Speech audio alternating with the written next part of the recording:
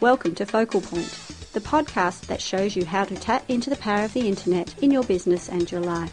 You can find us on the web at www.gihanperera.com/podcast. That's GIHANPERERA.com. You can subscribe to the podcast, listen to all our past issues, or leave comments for us. Now it's over to your hosts, Chris Pudney and Gihan Perera, for this week's edition. Hi, this is Gihan, and it's Thursday the 20th of December 2007. Hi, Chris. How are you going? I'm well, thanks, Gihan, and for those paying attention, it's close to Christmas. It is, and it's also another momentous occasion for you last week, so happy birthday. Thank you, Gihan. Yes, 30 years old yet again. Yeah, that's right. The 10th anniversary of your 30th birthday. Something like that. Yes. But you're right, it's close to Christmas, and we thought we'd make this week's podcast about Christmas shopping online. Absolutely, yes. For those of us who are too lazy to actually drag ourselves out of our houses, the internet provides us with a great way of going shopping. Yes, that's right. Now, I haven't done any online shopping for gifts this year, Chris, but I know you have. That's right. For gifts, I don't know that I've done online shopping for gifts as such. Actually, I have. You're right. How did you know that, Gihan? Well, I'm expecting you under my Christmas tree on Tuesday morning, Chris. Ah, right. Yes. Okay. Well, you're in for a big surprise then. Yes, I am. That expectation. That's right. Yes, I did. One of the great things about the internet is that the gifts that I did happen to purchase online were from a particular photograph vendor, which allowed me to upload some images of our cute daughter Lauren and turn them into gifts for family and friends. So, that is the online shopping that I have done, which was a very pleasant and rewarding experience. But a few weeks back, I was burned doing some not Christmas shopping, but doing some shopping on eBay. Oh yes. Yes, I was looking for a storage system for my CD collection. And I purchased one previously but filled that up and was looking for another and came across the same product through a different vendor and won the auction, paid by direct deposit to a bank account, and the next thing I knew, that vendor had disappeared from eBay and no product ever turned up. Okay, so you actually lost the money. Yes, I did, yeah. So I made two big mistakes. I should have been wary to it, obviously, because, and it's something we've mentioned in the past in our eBay podcast, was that this particular vendor had a fairly low rating. They only had two. Right. They only had two positive recommendations. They had a 100% rating, in that they only had two ratings, both of which were positive, as they'd only been on the eBay system for a short period. And the second thing that should have flagged should have been a warning flag was that they weren't offering payment through PayPal. If you use PayPal on eBay, then you get some protection in that if the goods aren't delivered as described or at all, then you're covered up to a certain amount by PayPal. So those two things, the low rating and the lack of PayPal choice, should have sent warning bells ringing in my head, but unfortunately they didn't. So I paid the price. So would you say, Chris, that in the future you'd actually insist on both those things? So one is somebody who's had a reasonable amount of history on eBay. So in other words, other people have verified them for you rather than you being the guinea pig who loses out and then gives them a bad rating. And secondly, that you'd insist on only vendors or sellers who accept PayPal payments. Absolutely, that's exactly right. So the reputation that the eBay reputation, some high ratings, very small number of negatives, if any at all, and then the protection that purchasing through eBay's PayPal system offers you as well. And I guess this extends beyond eBay as well, doesn't it? We're not just talking about eBay, like shopping on eBay, but we're talking about shopping in general on the internet. Precisely, that's right. There are many vendors out there. Another way of shopping online that some people have used in the past, I've done it a few times, is through what are called shopping comparison engines, which bring together price comparisons on products from a great many vendors all the way across the internet, many of whom you've never heard of in the past at all. So they may well be scam artists as well. So going on their reputation is an important thing to use when using comparison engines. think that's one of the things that's always been the case with the internet, that in real life you can walk up to a shop and you get some idea of their reputation and their standing by just having a look at the shop. Now, that doesn't mean they're not going to rip you off, but it gives you some indication. And it's a lot harder when you're just going to a website.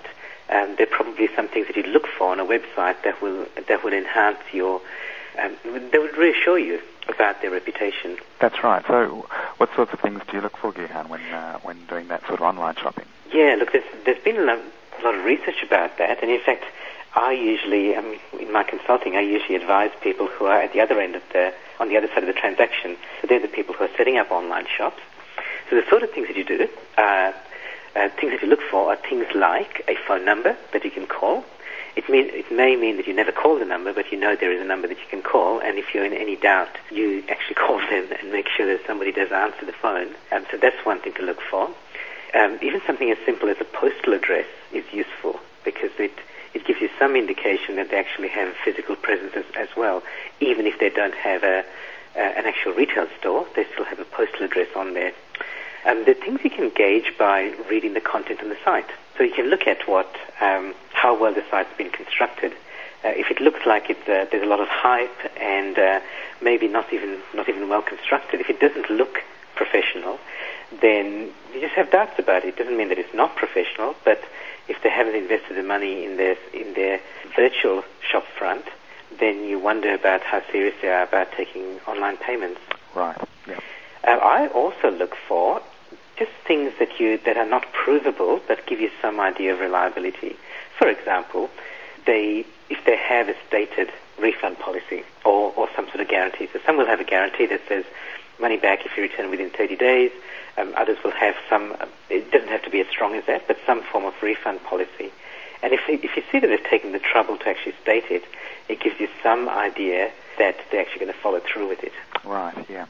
Yeah, so I can echo that in the things that I've sold through eBay, as well as the I Am Siamese ebook that I sell. I offer 100% money-back guarantee on that. And similarly, when just selling odds and ends through eBay, similarly just a no quibbles 100% money-back guarantee, I think gives people confidence when making a purchase from you, especially if you're someone like me that isn't a professional retailer. It's just someone that they're buying things from through eBay that they don't know. That's right. And if they don't have their own website, and if they are just an amateur who's selling through some other service, then the thing I would look for is the fact that they're selling through something like eBay, rather than just setting up their own website, which may be a very amateurish site. If you know that you're buying through eBay, well, eBay has some sort of protections in place as well. Mm-hmm. Things like the rating system, things like other customers' comments about them. Yep. So those sort of things are things you look for. There's one other really important thing, Chris, is that I would look for people who take credit card payments. Right. Because there's a big misconception about the way that your credit card security works. And I think you and I have both, in the past, had people use our credit card fraudulently. That's right. We've talked about this offline, haven't we? That's right. It's happened to me a couple of times. But the important thing to understand, is, especially as we're talking about this from the consumer side, is that as a consumer, you're pretty much 100% protected against credit card fraud, provided that you do the right thing. And the right thing is that you check your credit card statement every month, every 3 months when it arrives, go through it and report any transactions that you'd like to dispute. Indeed. I mean, one should do that as a matter of course. In the couple of cases that my credit card's been used fraudulently, in one case I picked that up by examining my statement, but in two other cases, my bank contacted me and queried whether I'd made a particular transaction that they considered suspicious, and as it turned out, those transactions were fraudulent. So, yes, the banks do flag certain transactions and contact you, but some get past the bank, and so you must check your statement, and if you notify your bank, then you're covered. That's right. In my two cases, both of them were people booking airline tickets, and they weren't me. Right. But somebody else was booking airline tickets using my credit card, and they may have even booked them online, but the point is that they may not have got my credit card number online. They could have got it from some restaurant that I went to and gave my credit card, or a service station or a supermarket. They have all the information they need if they were going to commit fraud. But I'm protected as long as I report that, and as soon as I did, in fact with my bank, I'm not sure whether every bank does this, but with my bank, they put the money back into my account immediately, but with a note saying that they're currently investigating this and they might take it out again later if they found out that it actually was me. But actually, there was no penalty for me. I didn't have to pay extra interest. I didn't even have to worry about reaching my limit because of this extra transaction. It was very simple from my side as a consumer. And I really think that's important for people using the internet to understand that you should put in all the checks. You should look for a seller's reputation. You should look for evidence that they're likely to be reputable. But at the end of the day, even if they're not, chances are that you're going to be protected by your bank and your credit card company. Right. So you're saying that perhaps there's some element of paranoia that some people hold with regard to shopping online because they feel that the protections that they have when using their credit card at a bricks and mortar shop in some way don't extend to them online, but that doesn't happen to be the case. Yes, and also that there definitely is that people are more scared of doing transactions online than they should be, especially with credit cards. And also they have a false sense of security if they think that by not using a credit card online, you think you're protected, and in fact you're not. That's right. If you use a credit card anywhere, that vendor has got your number, expiry date, and if you're there, they've got your signature as well. They've got everything they require to use it fraudulently if they choose to. And I think that's why the credit card companies so strongly favour the consumer rather than the seller. Yes. Because if it was any other way, then the consumers would rapidly lose confidence in the whole credit card system if they were to blame for somebody else using their number. Yep, absolutely. So the lesson so far then are reputation, whether you're a buyer or a seller, making sure that you look after your own reputation as a seller, and making sure that you examine and look into the reputation of whoever you're buying from. And then some vigilance when it comes to things like credit card transactions, making sure that you're tracking down, making sure that you examine your statement and take into account for each of the transactions that appear on it. Yes, that's right. And don't be afraid to use a credit card online. Now, I also think that you just got to be careful where you use it, I mean geographically. So you might be quite happy dealing with somebody locally, but if you deal with somebody internationally, then you just got to expect that things are going to take longer. So if you're getting physical goods shipped to you, we're doing this podcast, Chris, 5 days before Christmas. Mm-hmm. So it's good. If you're going to get Christmas presents for someone, you're expecting them by Christmas Day, chances are you're not going to get it, even with somebody local. Absolutely, that's right. Indeed, on the radio today, I heard an announcement from Australia Post saying that pretty much today's the day. If you want to make sure it's delivered from Australia to some other Australian address, then it has to be in today's post. Otherwise, it's not going to be guaranteed to arrive before Christmas Day. That's right. So you've just got to have realistic expectations about that, especially when it's around a big time like Christmas, where lots of people are going to be sending stuff through the mail, and things are going to take some time. So just be realistic that if you order something, it's going to take a little bit longer at this time of the year. The flip side of that, Gihan, is some of the advantages that buying online offers in that regard, in so much as my brother and many of my other relatives are in the UK, and so in the past and this year as well, by purchasing online from UK stores, I can get them to my relatives the next day. Whereas if I was buying from an Australian store and asking them to deliver it all the way to the UK, then it's going to be up to 10 working days before they see it.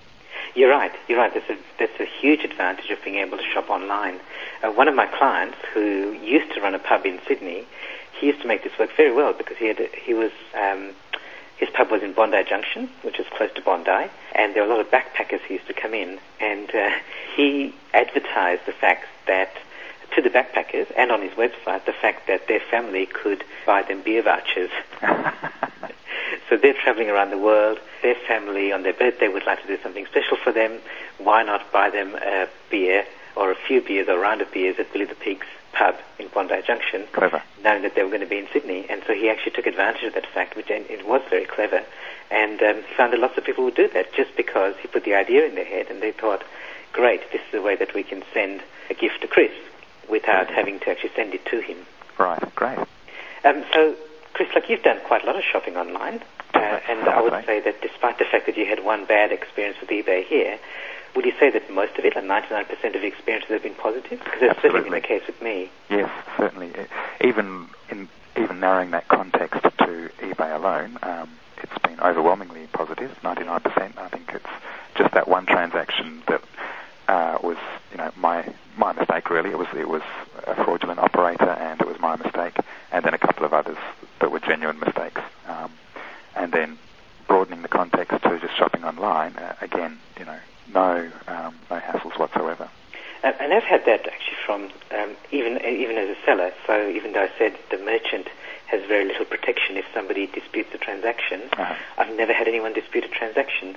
Now, that doesn't mean that every seller is in the same situation. I know there are organizations like Telstra Big Pond, for example, who actually suffer a lot of credit card fraud. Right. Because somebody will steal a bunch of credit card numbers, use them for 1 month's internet access. As soon as Telstra tries to bill them, or as soon as the real owner of the credit card complains, Telstra will shut down that account, but they won't get the money back, and the fraudster will just start off with another one. Right. So there's some businesses that do suffer a lot of credit card fraud, but in most cases, I think people they think the fraud is much bigger than it actually is. Sure. Particularly compared to the amount of online trading that's happening at the moment. Yeah. That's interesting. Have you heard any recent statistics in terms of the amount of online shopping versus bricks and mortar and that sort of thing? No, I haven't. I haven't looked recently to see what the percentages are. I assume they've been rising rapidly in the last couple of years. That's right. I mean, around the .com boom, it was the sort of statistic that was often headline material and significant numbers way back then. So several years down the track, I can imagine that it's increasing even more. That's right, and I think there's two things to understand about that, because one is that there are a lot more people who are now very familiar with the internet. So my little 4-year-old nephew and 2-year-old niece can use the computer, and they can go to websites. So they're growing up with the internet as being part of their lives. Yep. By the same token, there's a whole bunch of people who are just joining it recently. So we might think there are a lot of people online, and there are, but there are also a lot of people who aren't online, who are just getting online, and who have to go through this whole education process, this whole reassurance process, the whole safety and security issues. Yeah, absolutely. Yes, and when it comes to encouragement, again, that the message that we've been giving is one of encouragement in terms of the perhaps heightened level of paranoia, but also the increased reach that you have versus going down to your local shopping centre and the limited range of shops and limited range of products that the shops might carry versus what the almost limitless range of things that you can purchase online. Yes. A credit card and an internet connection. That's right. And despite the fact that I think there is too much paranoia, as you put it, I also think that sometimes there's not enough. In some cases, people are too willing to give out private or confidential information without thinking about it, and it's not necessarily when they go online to buy, because that sort of thing we've covered, but they might get an email supposedly from eBay or from PayPal or supposedly from their bank asking them to re-enter their account details and password, and that sort of fraud does happen, and people do fall for that. Right, so that's the phenomenon known as phishing. Phishing, that's right, which we talked about before. Yeah. But that still happens. It's still prevalent, and presumably it still captures some people do fall for it. So that is one thing to be careful about. And I guess the simple way, as we discussed in an earlier podcast, Chris, is just be careful. In other words, when somebody sends you an email asking you for confidential information, generally don't reply to it or don't respond to it. And I think that's a simple thing to do, is be overcautious in that respect, but you don't have to be too cautious when buying online. Mm-hmm. Yeah. We don't really have a lot of time to talk about those shopping comparison things that you mentioned, Chris, but I would be interested in just knowing your experiences with them briefly. Right, yes. So as I just mentioned, there's this vast range of things that you can purchase online, but you have to know where they're available, and the same thing can be available at a great many outlets, online outlets. So how do you find it in the first place, and how do you find the best bargain, the best price for that item? And there are websites that are set up to do just that. They're called shopping comparison engines. Perhaps the most famous of those is Frugal.com, which is a Google property. So yes, you simply go to Frugal.com, or one of the other ones like Shopping.com. I think another one's called Shopzilla.com, MySimon.com. And once you get there, you can either browse through categories to find the product that you're interested in, or you can just type in the name and a few of the details of the product, and then it will list a whole lot of prices and a whole lot of online retailers of that product, and you can rank them according to whether they're geographically close to you, whether their price is good value, and some of them also offer a ratings and a reputation system that they run independent of those vendors. They have anyone who has shopped through that comparison engine, they allow you to add ratings to the particular vendor.